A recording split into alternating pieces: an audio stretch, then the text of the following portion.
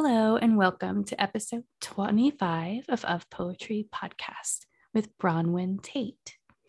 Bronwyn Tate teaches poetry, creative nonfiction, and creative writing pedagogy at the University of British Columbia in Vancouver.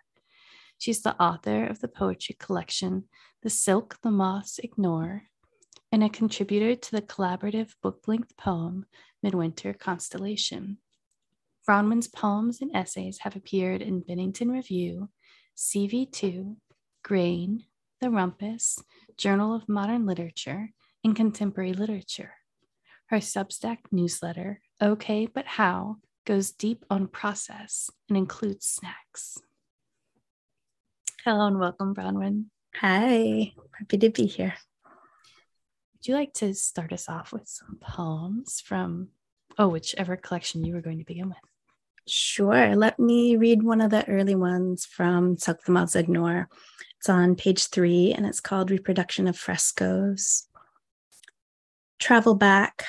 Because of a misstep, I saw a crevice in a horse's knee in place of brigands, play of light and color off their helms, reading in the original French, reading to be elsewhere. I look past it, first conception. I read Proust. In wide-sleeved houppelande she incarnates, swollen fruit of her manly form, a solid illusion. Prod that membrane edged with ribbons of watercress or cuckoo flower. For each word, a word in another language means part of the same thing. When I look up midwife on the university website, the only reference is to Plato. Theaetetus, he suggests, is in discomfort because he is in intellectual labor. Socratic method, Mioetics without a uterus, the skill of drawing thought from a latent mind. I too want to be a scholar. I want a new vernacular of milk. Echo, echo on my perch with my library. Well-stocked dictionary sends me Latin, Lygium spartum, cultivated or not present here.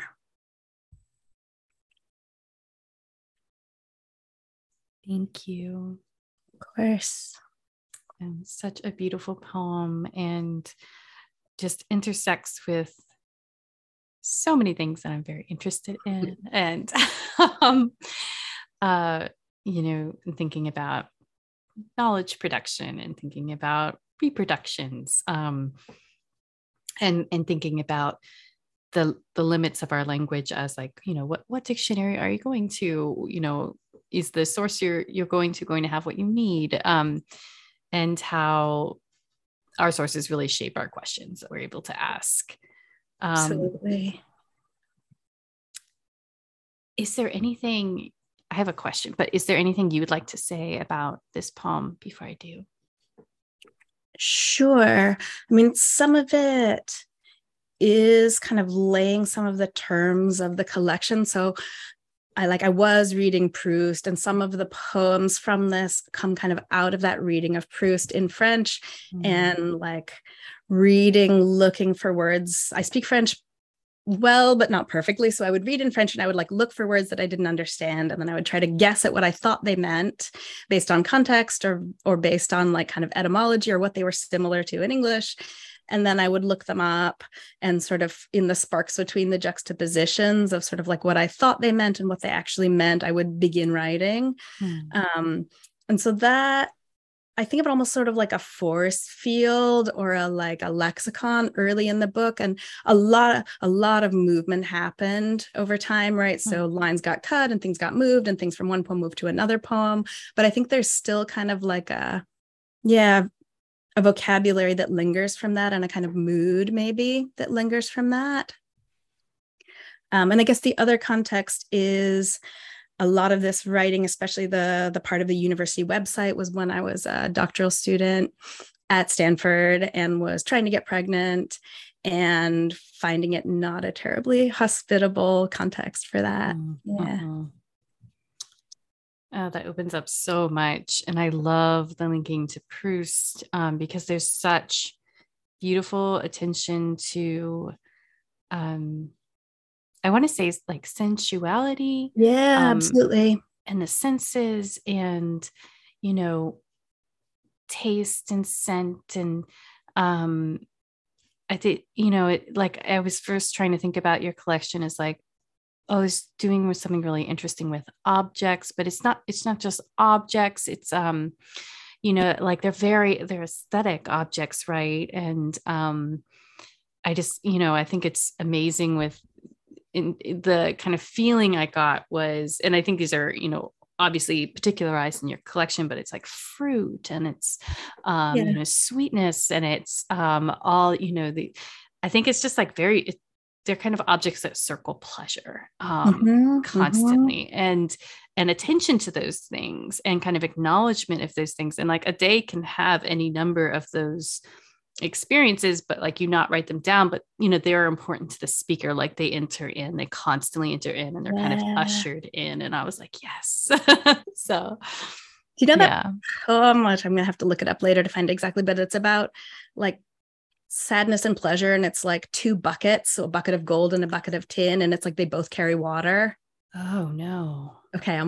Maybe I'll look it up when we have a break and I'll find it for you. I taught it with in my class this term, but it seems at first like it's making a big deal about the difference between the two buckets, you know, of like being sad or being happy. But in some ways it's like they both carry water, becomes like they're both kind of containers for a kind of dailiness, right? That can be just the water, regardless of whether it's held in the happiness or held in the sadness. So there's maybe something of that, right? Yeah, I love that. And it's like, there are things that you have to go out of your way to preserve. Like, you know, and I think about a lot of the conversations around practices of joy and, you know, I think it does kind of like bump up against that or intersect somehow, that it's like, it's labor, right? That there's also somehow labor involved in the acknowledgement of these things. And I you know, I love the lines here. I too want to be a scholar. I want a new vernacular of milk.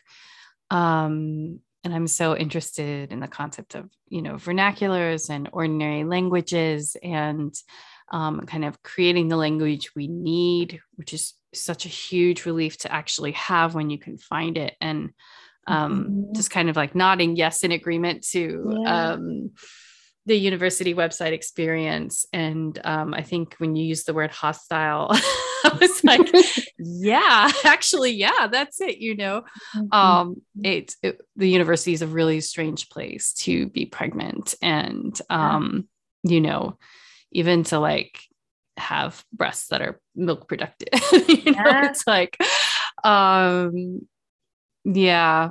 so much of that. I think I just hear the things that this poem is weighing against each other and putting on the same plate, so to speak. I mean, I think that I really did want to be a scholar, right? So part of it was about this sort of like, can I be a scholar? What does it mean to be a scholar? Can I be interested in what I'm interested in? You know, and especially I was writing some about Lynn Heginian and Bernadette Mayer's long poems. And it was sort of like, you know, that moment when you're trying to find arguments and it's sort of everything feels either like so obvious or so unprovable. And you're like, surely there's got to be something that's between the obvious and the unprovable. That's like a statement that I can make or a space that I can intervene, but it can feel very narrow, you know? So I think it was partly, I want to be a scholar for real, but then also what would it mean to think of this other desire as well? To be pregnant, to have a child as a kind of scholarship, right? And that itself as a kind of learning or inquiry to the vernacular of milk as sort of this new intimacy or this new embodiment. Yeah. You know, and the emphasis so often on argument when you are in academic spaces. And I was told I was merely descriptive, right? It's like, oh no, you're merely descriptive. Goodness. oh, I could do so much with that. Right? Wow. You know, I discovered Rachel Zucker's work as an MFA student, and A Home Birth, a Poemic was the first book I found. And Ariel Greenberg. Yeah, I was so drawn in, you know, I was really, you know, kind of an art student, just beginning to understand kind of the currency of argument. And I could Mhm. tell it was honored above other things. Mhm. And so to read a poem that was an argument that was so angry, like I really was like, oh yes. Like I just really Mhm. felt like I found something there that I wasn't finding other places, and that they understood something really significant about what it's like to basically have to navigate so many different discourses and Mhm. Mhm. spaces, and spaces that are shaped by those discourses and values, Right. and just the continual, I mean, the medical splicing. establishment is kind of another whole vocabulary, Yeah. right? Yeah. And those language of sort of, spontaneous aborter, or, products of conception, or, incompetent cervix, right? That wasn't the case for me, but still this sort of really strange Yeah. language, right? Yeah. Really alienating. Absolutely. And I mean, even just like I remember being in an elevator at Georgetown when I was getting my Mhm. MA, and I was in the elevator with a professor, and he cut his finger and he was bleeding. So I pulled out a Band-Aid from my bag, and I was like a commuter student, so I really needed to have everything on me, and I Sure. gave it to him, and he was like, "Thank you." And he was like, "Oh, you make such a good mother." And I was like, wow, like Yeah. I'm a graduate student. And he was Yeah. like he was definitely Yeah. in my Yeah. parents' generation. And Sure. Sure. but it It's like, just, okay, an act of caregiving in this context yeah, immediately mother tracks me in this I way. Yeah. know, I know. I wore a suit one time to a mock interview, and two Mhm. young male professors told me I looked like a real estate agent, which was like, if they wear a suit, it's professor. If I wear a suit, it's real estate agent, It's incredible. It's incredible. The lack of awareness is incredible. Yeah. Because aren't we supposed to be observant human beings in these departments? But it's in, yeah, the gender stuff. It will stalk us. Yep, it's a thing. And it's really interesting, like when you transgress them, and when your body transgresses the borders that it's supposed to Mhm. transgress, not Mhm. supposed to transgress. Yeah. It is, I think it's really, if you can stand it, it's really productive. Mhm. I feel like I've brought this up on this podcast before, but Elizabeth Bradfield has that beautiful essay in The Poems Country about border sites with like the littoral, the ocean, and like Mhm. where land meets water, that like these sites of disruption are also these major sites of life. And I love that idea that like it's in these like chaotic spaces where many things are meeting, and that's where we're actually Mhm. like living our life. Like that's where things are actually happening. Like you don't want safe spaces where we like, say Sure. what can Everything be there. cordoned off. Yeah, Mhm. exactly. Like compartmentalized. And Mhm. um yeah, and I think that's something at your collection, the Silk Moss Ignore, is just, over and over again. In academia, we would say interrogating. I don't want to use that Yeah. verb. Like, I don't want to use that verb. Sounds like I'm holding a light in I its know. eyes, right? Like, I know.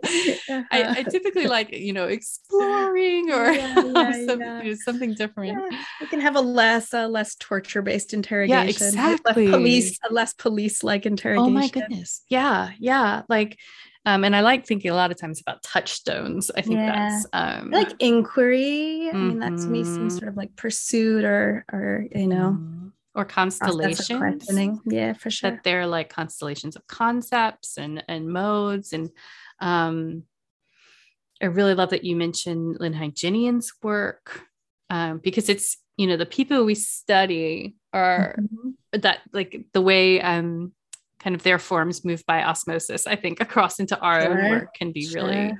really cool. So, you're in Vancouver, I am. and your publisher is actually in Southern California, right? With Yes. Yeah, the yeah, yeah. Inlandia Institute. Mhm. And I thought that was really interesting and cool, so that your book won the poetry award from the Inlandia I mean, Institute. that happened when I was still in Vermont. Okay. It was accepted when I was still in Vermont. Mm-hmm. And then it came out once I'd moved here. That's as a as a small press publisher now, I'm like really interested in the way books move and the authors. Yeah, totally. And so that was like really, I think it's a really cool bridging. And I'd love to see even more of that ability to do that. I know it's hard to do with small presses, but that's very cool.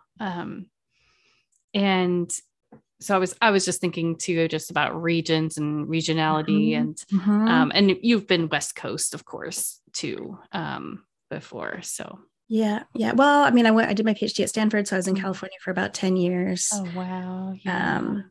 Between my PhD and my postdoc, I was in Providence and New York. I lived in Italy for 2 years along the way. Yeah. And then I was in the woods in Vermont for 3 years, immediately before coming to Vancouver. Yeah. Oh my goodness. I'm having a Jesus, I see what you have done for others moment. I would like you to do the same for me. It's amazing that where you get your PhD, you spend 17 years, right? Yeah. That's totally normal. And in fact, my Silicon Valley is a weird place to study the humanities. Like, yeah. Yeah, that would be. And with a lot of people who get their PhDs there, they end up like getting a job in tech just because they like kind of get rooted there, or like the money's so much better that it's sort of like, if they're going to take a terrible job somewhere where they don't know anyone, or just like, start working for Twitter or start working for whatever, Wow. Yeah. And was your PhD, was it like creative or scholarly? No, it was comparative literature. Okay. Yeah. Yeah. I do have thoughts and feelings about the difference in dissertations between the two. So I think there were not that many creative writing PhDs, but I also sort of had a feeling like, if I'm going to do this, I'm going to do like the most legit version of it or something, right? Like, yeah. It's really interesting because, when you get to the really winnowed down subject that is your dissertation topic, and then you produce it, and then it's in the library, and I felt good about my dissertation, kind of contributing to that archive. But then I also feel like there are only 10 people in the world that will really want to read it. A bunch of my PhD friends have been kind of putting their monographs out now, which is really wonderful. And it's been cool to like see them go through that process. I mean, it has been a process. Yeah. And I've continued to publish like some articles. I had one on Harriet Mullen that just came out in the fall, but I basically made the decision not to try to like revise the dissertation into a monograph when I got the job at the tiny liberal arts college, where I was both in creative writing and literature. I was sort of like, okay, I'm gonna like the things that are already underway, I'll do, but I'm not gonna do that whole thing. Yeah. Bless you finding that position, because only so much time in the world, right? And yeah. And I think that's such a good place to be, especially when you're writing on contemporary literature. I think that's just wonderful. And now I want to read your article on Harriet Mullen, so I will have to include links in our show notes to that as well for folks who are interested, because I do think like there are so many more readers for contemporary literature and interest, as I think there should be. I say that as an early modernist. So, so one of the poets that come to mind when I was reading your collection was Hopkins, who I really love. In fact, I was thinking this morning, I was like, well, who doesn't love Hopkins? Yeah, right. I was like, are there people who don't like flattering? If they do, they'd never admit it, right? Right. I feel like he's kind of an unproblematic fave. But it's really cool because, you move into domestic spaces, you move into Proust influences space. I mean, that you're doing, like, there's definitely a translation that happens, but then there's, I think there's like a richness of language, of observation, but particularly, I think I really fell down on, not fell down, but, in terms of sonics for me, that was, and some of the things you're doing with sound that's what for me was the Hopkins pool. Mm-hmm. So I wanted to ask you about that, and, ask about other influences I'm sure I'll be surprised by. Sure. I mean, the Hopkins one makes me very happy because I feel like almost get like a drug from reading him, right? It's like your senses get rewired slightly when you read, the Windhover or Sybil's Leaves or something, right? It's like, and I think that's really that kind of thing that's maybe unique to poetry is that like incantatory and the sound work. Mm-hmm. I teach a class that's around pleasures of poetry. I'm about to teach in July to graduate students. And the ones that I identify are specificity, intimacy, sound, pattern, excess and restraint as kind of these paired opposites, surprise and insight. And I feel like some of them also function in other genres, so specificity in fiction or whatever. But I feel like that sound work and that pattern work and the patterns that sound make are sort of most in their element or most fully realized in poetry. And I think, with the sound, a lot of the writing in here was a kind of reaching by ear at some point. And finding real like satisfaction and pleasure in those like kind of subtle patterns of sound building. So that makes me really happy to hear it. I guess another, I'd say, pretty big influence is Lorine Niedecker. And the little poems are pretty much a kind of version of her 5-line poems, some of which she does singly, and some of them, like Panda Place, is like a whole bunch of those in a row. But that as kind of both a distillation, but also a kind of thing where there's the rhyme in it, but it doesn't end on rhyme. Which I find like a really interesting way to inhabit a small poem. I love to hear that. I love Niedecker's work, and it's interesting because there's something so like spare about her work. And I feel like spareness, like I don't, like in your book, there's such a, whatever's the opposite of spareness, like there's such a richness, and that like the kind of discipline of observation. Excess and restraint are in dialogue, right? Totally.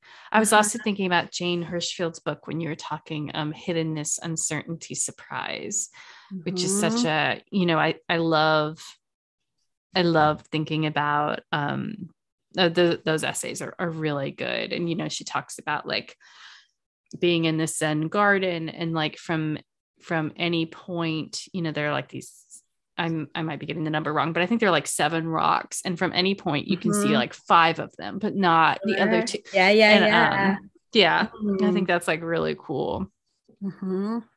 That sort of state of withholding or partialness. Yeah, I know. And, talking to our students about what you leave out as being the most important. And I mean, I think anyone who's ever lied by omission totally understands leaving things out.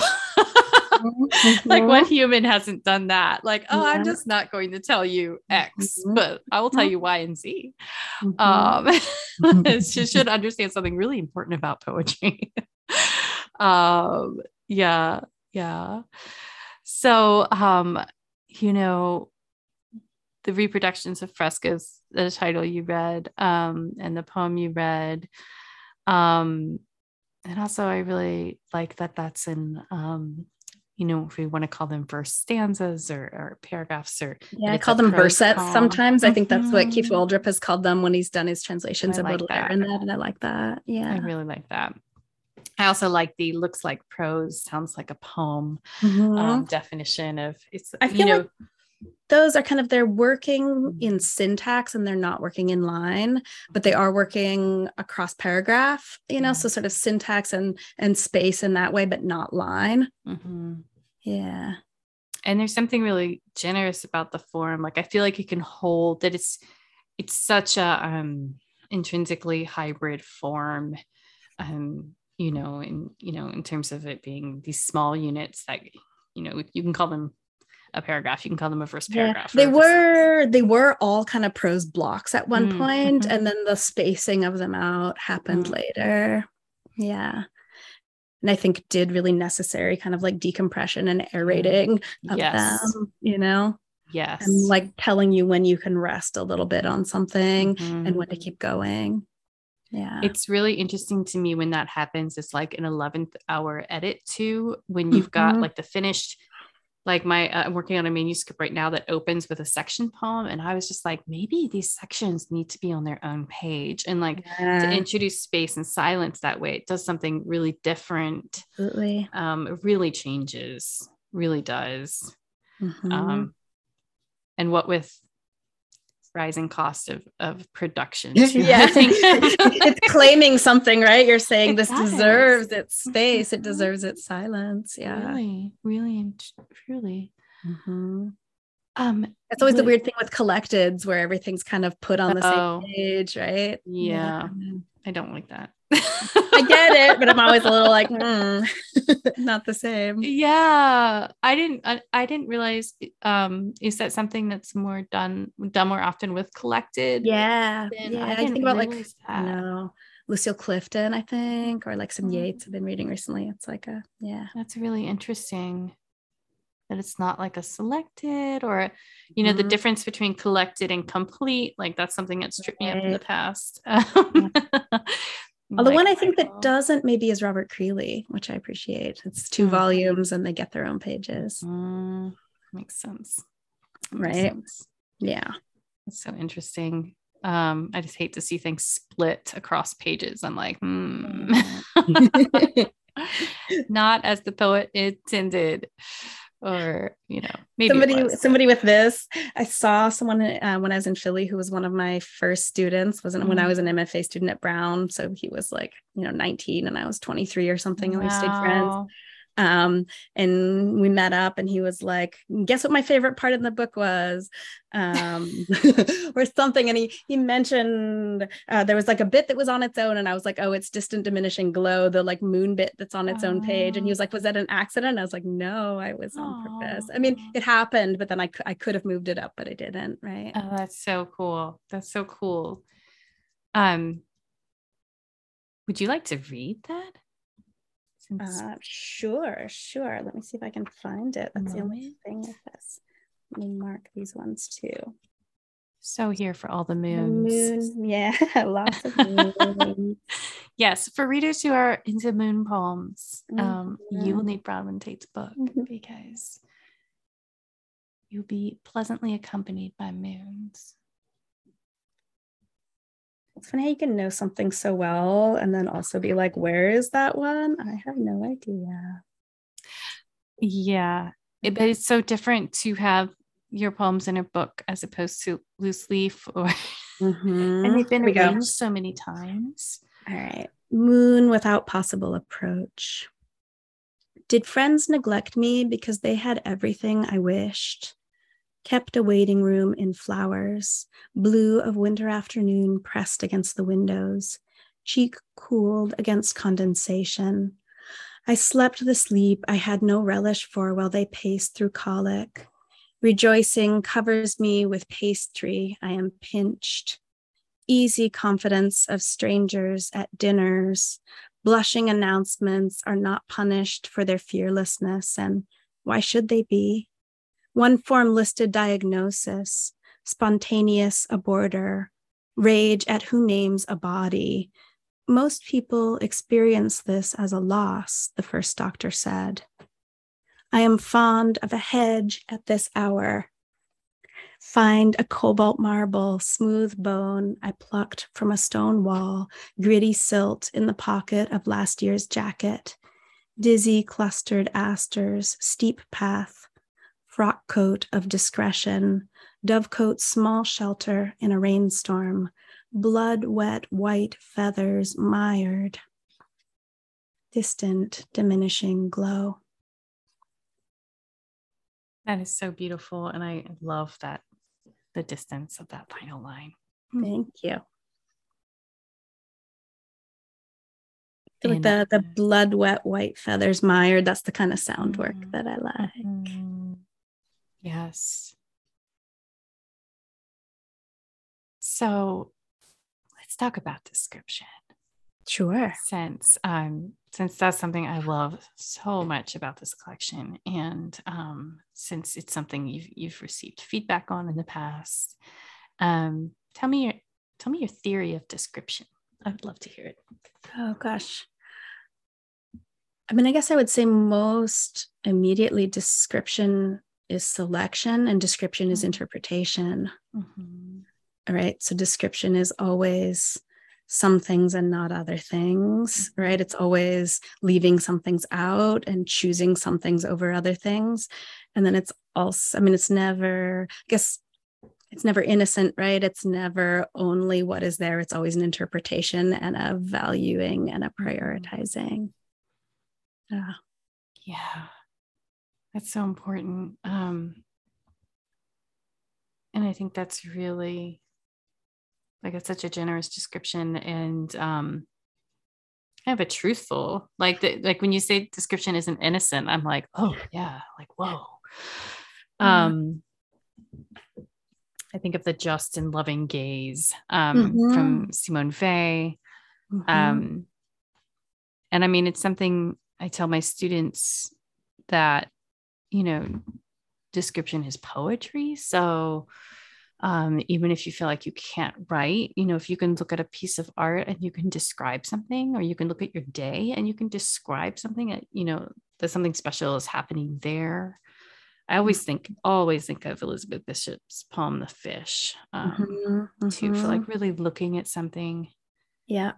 And I really used to dislike had a chapter on her in Creeley, actually, speaking of that's wonderful. Yeah. That's wonderful. As for me, I mean, I guess that connects to what we're talking about as well. I wrote about them as different kinds of presence. And for me, Bishop is a kind of immersive presence in a way, like often, not always, but often you're kind of into the world and the detail of the world. Whereas I see Creeley as kind of a presence that like pushes you into your own body in the moment and kind of like refuses to let you immerse into the poem. But it's like a kind of presence in like the articles and prepositions of language and kind of presence in like your own body, the hand on the page, or the like, yeah. And if that resonates with your reading experience. No, absolutely. Yeah. The immersive presence of Bishop is, yeah, absolutely. And when I was younger, I really didn't like that poem, The Fish, with the rainbows. Well, I didn't like I didn't like how real it was. The whiskers and the fish and the hooks Dangling and the lines. Yeah. I think I found it a little gross. And it's really interesting, the things that grow on you as you get older. And I didn't like Hopkins' terrible sonnets either. Yeah. Description and specificity, right? And I feel like specificity, which is what we get in Bishop, becomes that kind of lever that can like move anything, right? It's like if a detail is kind of precise and like embodied and sensory and particular enough, it can become this kind of lever that can like really, or like a portal that can really take you somewhere completely different. Yeah. Yeah. And I think that as you like grow as a writer, like poetry can do so many more things that maybe we have more of a limited understanding when we start, just because we don't have that many models. And so like, you know, the questions you can ask and the things you can think about are limited by your models. And so like when they grow. Yeah. That's, I feel like there's been some reactions against like imitative writing recently as constraining. And I see that it can be, but I feel like for me and my teaching, so often I've seen it instead be this like really wonderful permission for people, and there can be a thing, I think sometimes, where people are like, oh, that person can do that, but like I could never do it, or like it's not allowed for me. But I think sometimes if people can step into like being asked to like really directly imitate or to directly step in, inhabit someone else's poetics that way, it really does become not a constraint, but like a permission that they're able to carry with them.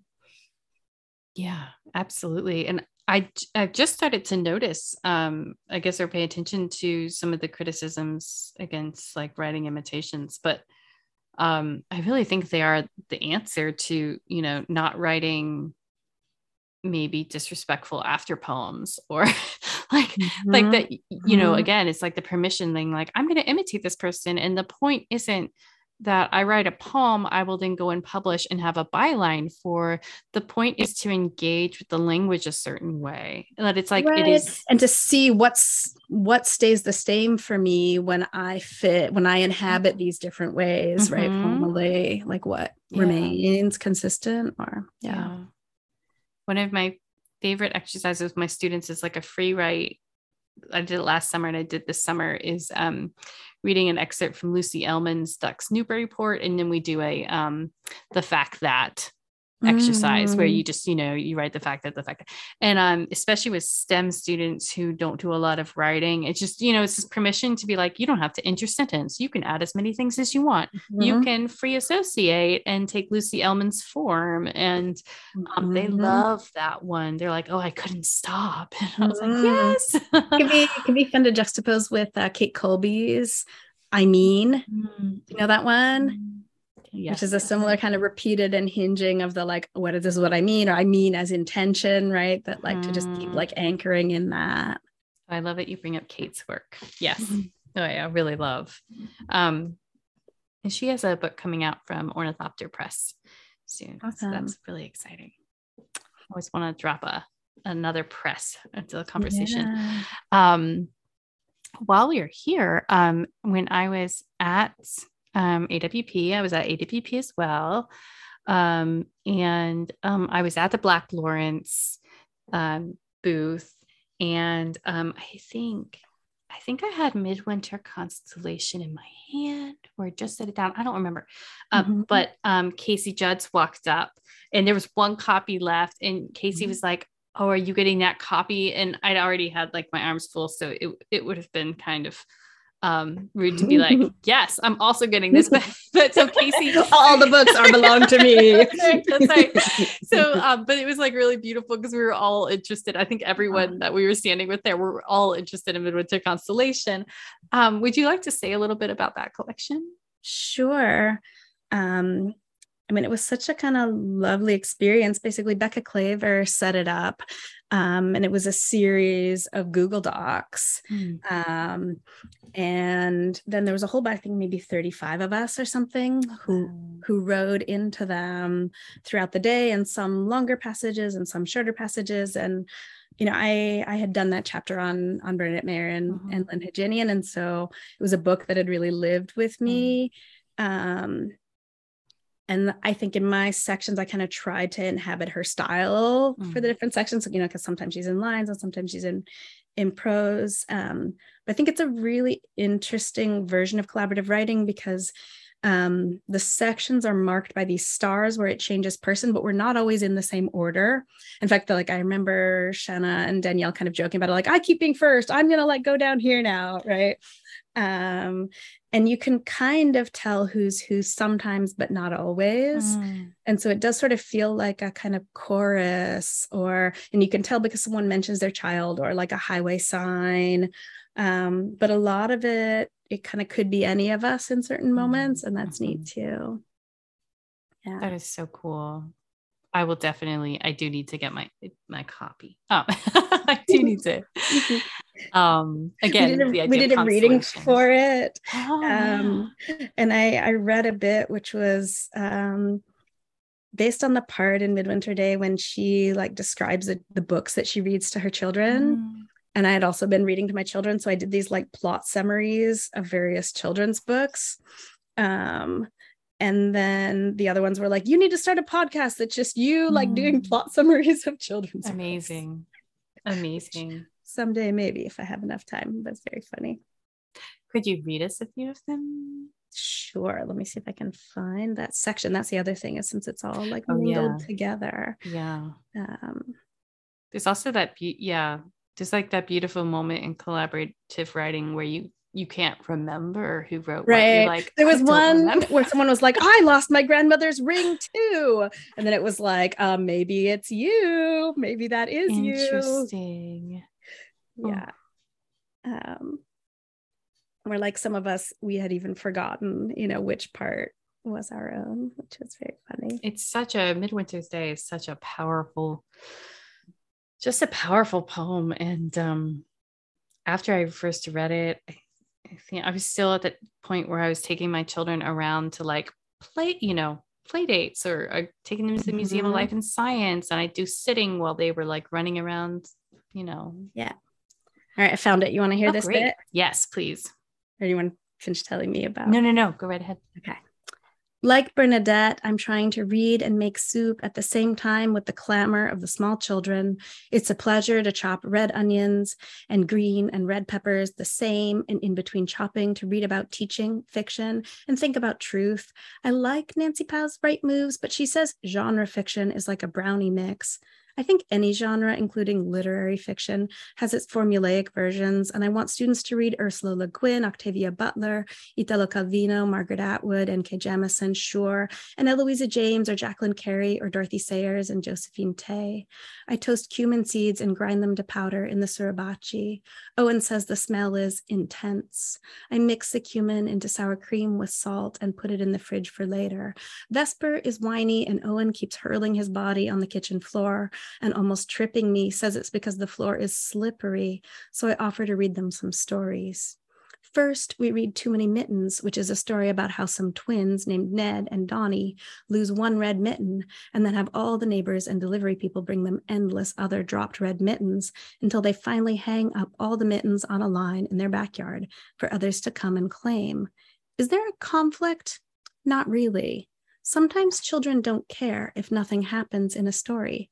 They like the thought of having too many mittens, of everyone thinking every red mitten they find belongs to you. Then we read another old book called Broderick, about a mouse who learns to surf. It's an old book, so I think it'll be good, but it's not. The mouse is ambitious and learns to surf using a tongue depressor that he waxes with a bit of candle. He becomes famous, which seems to prove everyone who doubted him wrong, and that's about it. He retires to a handsome cottage and signs autographs. Finally, we read A Friend for Mousekin. Last night, we read Mousekin's Golden House, where a mouse finds a jack-o'-lantern and makes a home for himself in it, a little golden room all full of feathers. And then winter comes and the jack-o'-lantern sags with cold and closes its eyes and mouth. So you can imagine the mouse very cozy.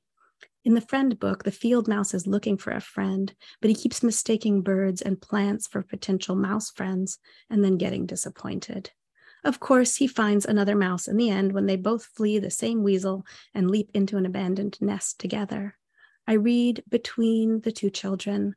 They're always on my body when I'm home.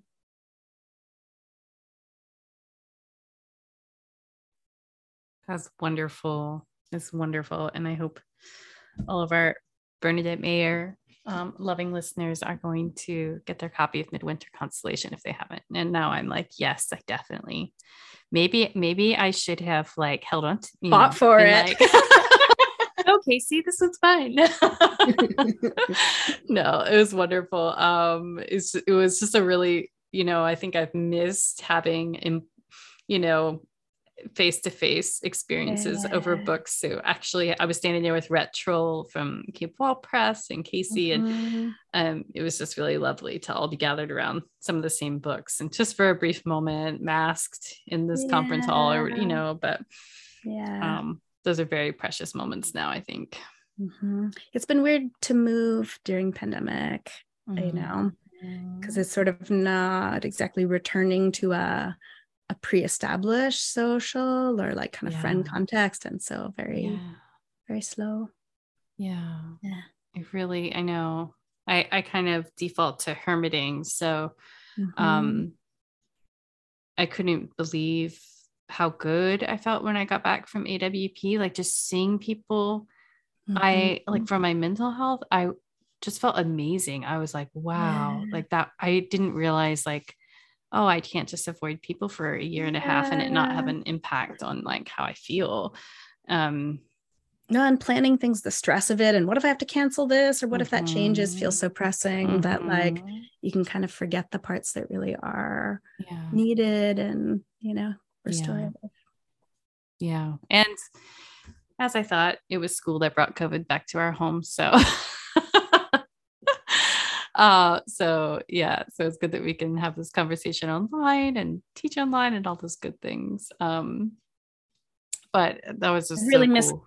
cooking with other people. I finally Mm. went to Montreal for a conference and then went back to Vermont and visited some friends, and we made a whole bunch of tamales together, and just sort of being in a kitchen with a bunch of other people and give somebody this job and I'm doing that Oh, job, and chatting yeah. between cooking is something I just miss so much. Gosh, yes. Yeah.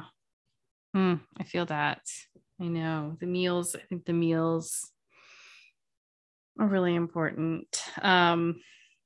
My family's been defaulting to the kids are into Doctor Who now, so we have been actually eating dinner while watching Doctor Who a few nights, which is like right on the edge of intensity for them. Like sometimes they're like, this is, but they're obsessed with adult media, and so they're like, yeah, this is mom and dad. So it's about the perfect level. But yeah, we've been watching Star Trek The Next Generation. Oh, yes.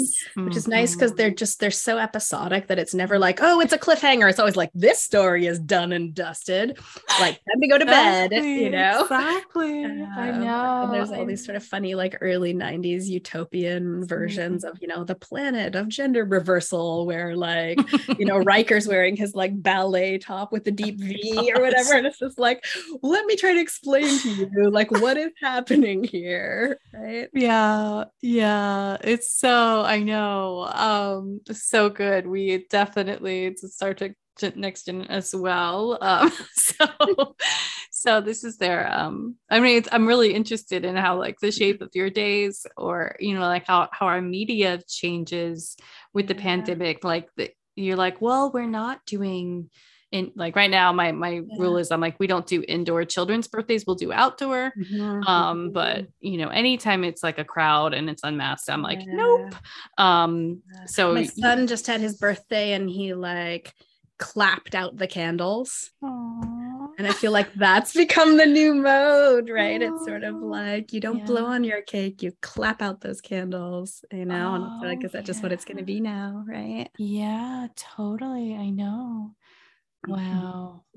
Yeah.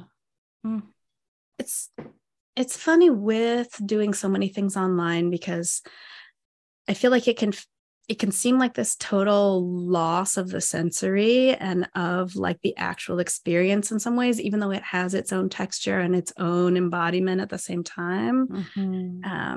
But when the pandemic started, I was at that tiny liberal arts college in Vermont, and the college ended up merging with Emerson in Boston. So it was like the last semester of that college on that campus.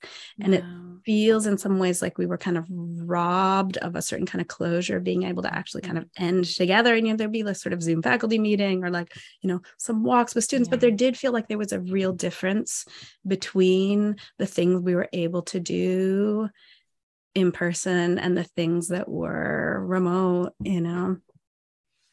Yeah, that is hard. I feel that way, just even missing the kids last week of school this week, with them being home.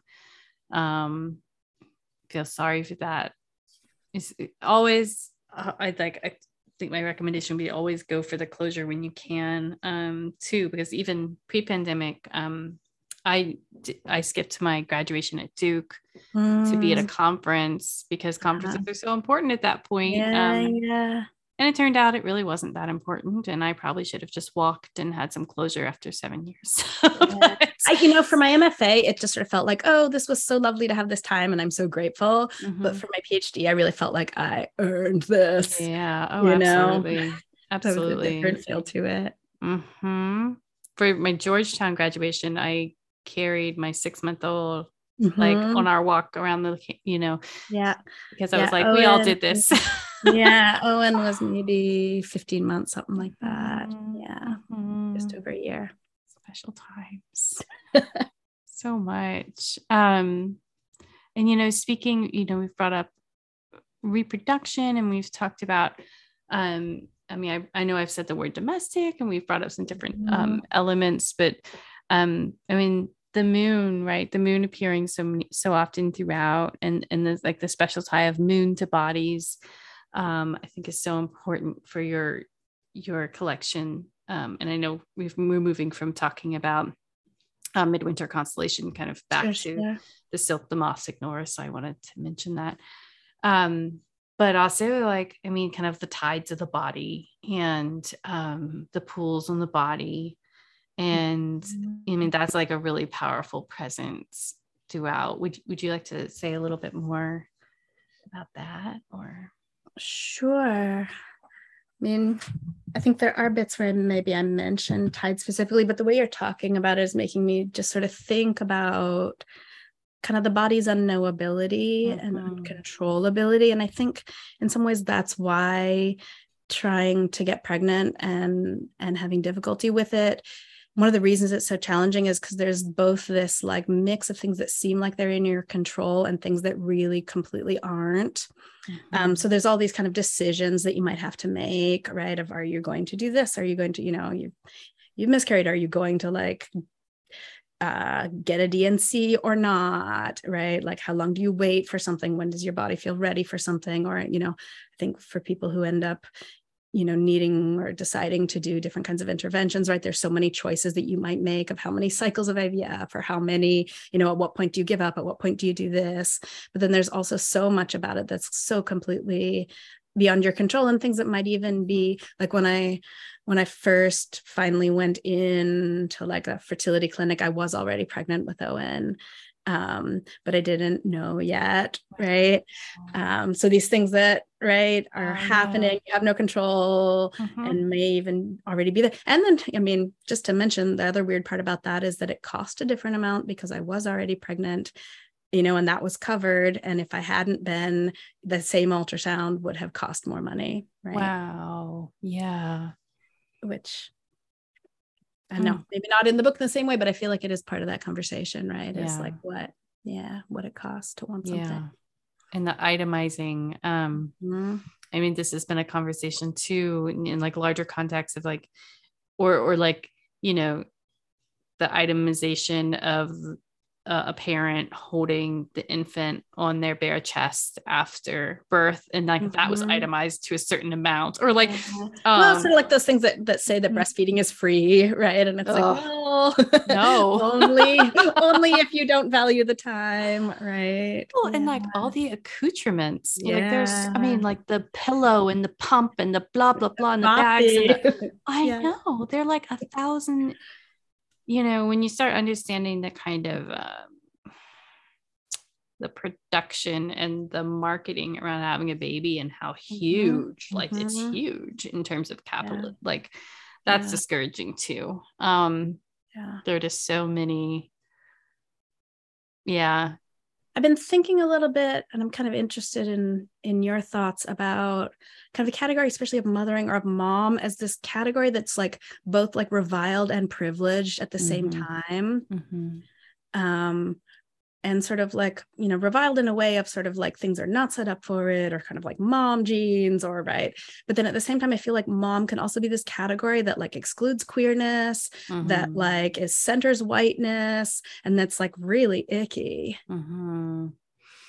Yeah, I know. And I mean, I think I grew up really Protestant, right? So when I learned about like Marian theology, I was like, whoa. And I thought maybe this is what Protestants, maybe we would have less misogyny if we had like, and sometimes it's even referred to as the cult of Mary.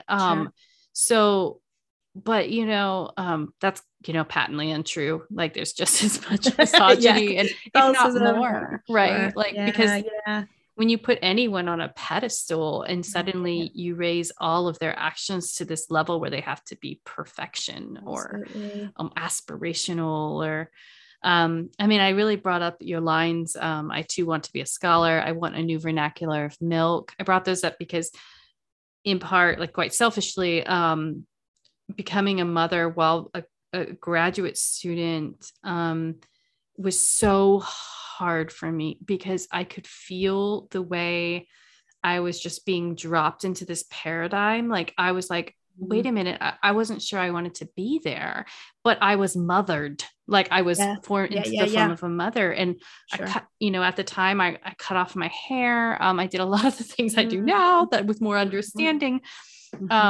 it was really, really hard for me. And I knew I loved my baby, and I knew that there were forms of like parenting I really wanted to be very, very involved in, but I also knew there were things I wanted to pull away from and resist. So like, I think now we have so much more language, even for talking about it. And my mom is very much a tomboy. And, so these even, you know, forms of life I've seen in my own life. But yeah, it's definitely something that kind of has to be wrestled with a little, I would say. Friend of mine who just had twins, there's a colleague, Manuela Catron, and she was talking about like how the nurses right away like start calling you mom, you know, like even right after you have a baby, and it's sort of like, I'm not your mom, right? And it's like, and they might call a guy dad maybe, but it's not the same kind of like, hey mom, like this is who you are in this way, like completely, and to everyone, not just to the child. Yeah, it's interesting.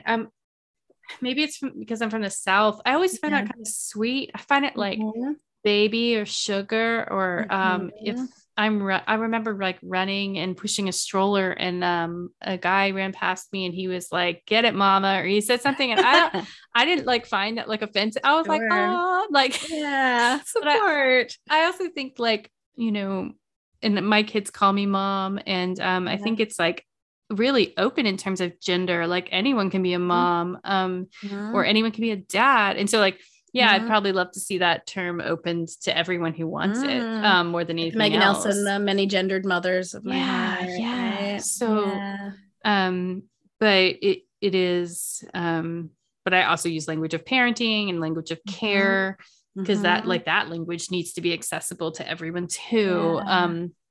So it's really interesting. I think when it's flexible language, but it's great because it is still such an expectation. So like the schools or whatever, right? Like it's a room mom, not a room parent often, right? Or sort of like the expectations on momming. And so sometimes it seems like there's necessary work that kind of gendered term does. And yet what does that leave out, or what does that not fully, you know, allow participation for, openness for? Yeah. I know. And also it's like, you know, with my children, it's like, I'm like, I tell them like, it's really special. Like, it's really special to be your mom. And, but then I'm like, you can also call me dude and bro if you want. So that's fine. So we like laugh about that. Sometimes when my son is cooking, we get in a professor game, and we just all call each other professor. So it's like, oh, would you like the knife, professor? Thank you, professor. That's amazing. Yes. We have a hot tub, and like there was been some nights when we've been, I think we were talking like politics, and the kids wanted to get involved. And so we asked like, what would you prefer to be called? And it was like, well, this one wants to be called the gentleman from North Carolina. And this one wants to be called the gentle person from, and so like we came up with all these like, you know, forms of address. It was hilarious. Just like, you know, bringing back like the fun and the play of language, and the choosing, like you choose your language, has been, I think, a really great part, and playful. I mean, this is kind of an aside, but you know, talking about like the collective nouns for children and or nieces and nephews, and there's like the nibblings, which is like the gender neutral. Snacks. And my kids were like not into that, and so I was like, well, so we were talking about it, and I was like, what are some of these, like, you know, there's like little people, and they were like, no. And I was like, there's like little folk, or there's like, we went they told me, they were like, we like vermin. Vermin. Nice. I was like, okay, I might not call you that in public, but please refer to us as your spawn. Yes. Okay. Like some people might see that as pejorative. It's so funny, like what happens when you give them that agency. You might have some collective noun naming that is not what other people expect. This has been such a wonderful time to share with you, Bronwyn. Would you like to close us out with a poem or two? Sure. Maybe I'll just read a couple of those ones that are more in the Niedecker vein, if you'd like. Love that. So I'll just read two that are next to each other. This one's called In the Exhaustion of Care. Night vomit. Hot bath, you say, colder than I'd rather. I lather half your hair. 4 a.m. Careful. I cough into the pillow, still you cry. Small hands all day, body unsovereign. How deep is patience? Mealy peaches, sweet thing. Sleep at last, rejected breast, my unconsoled, leaked milk now cold against my wrist. And this next one is called Against Reaction. Make a study of patience. Lift him shrieking from the bath. Let hands tell only tenderness. Let him, through childhood's wilderness, no limit free of anger. Thank you so much. Those Absolutely. are beautiful. Thank you.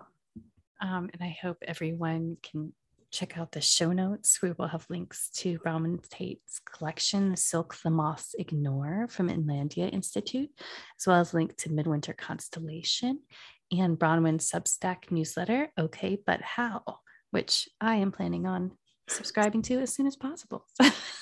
It's somewhat occasional, so it won't overwhelm you with too much regularity. We'll put it that way. Excellent. Well, thank you so much for spending this time with me. Absolutely a pleasure.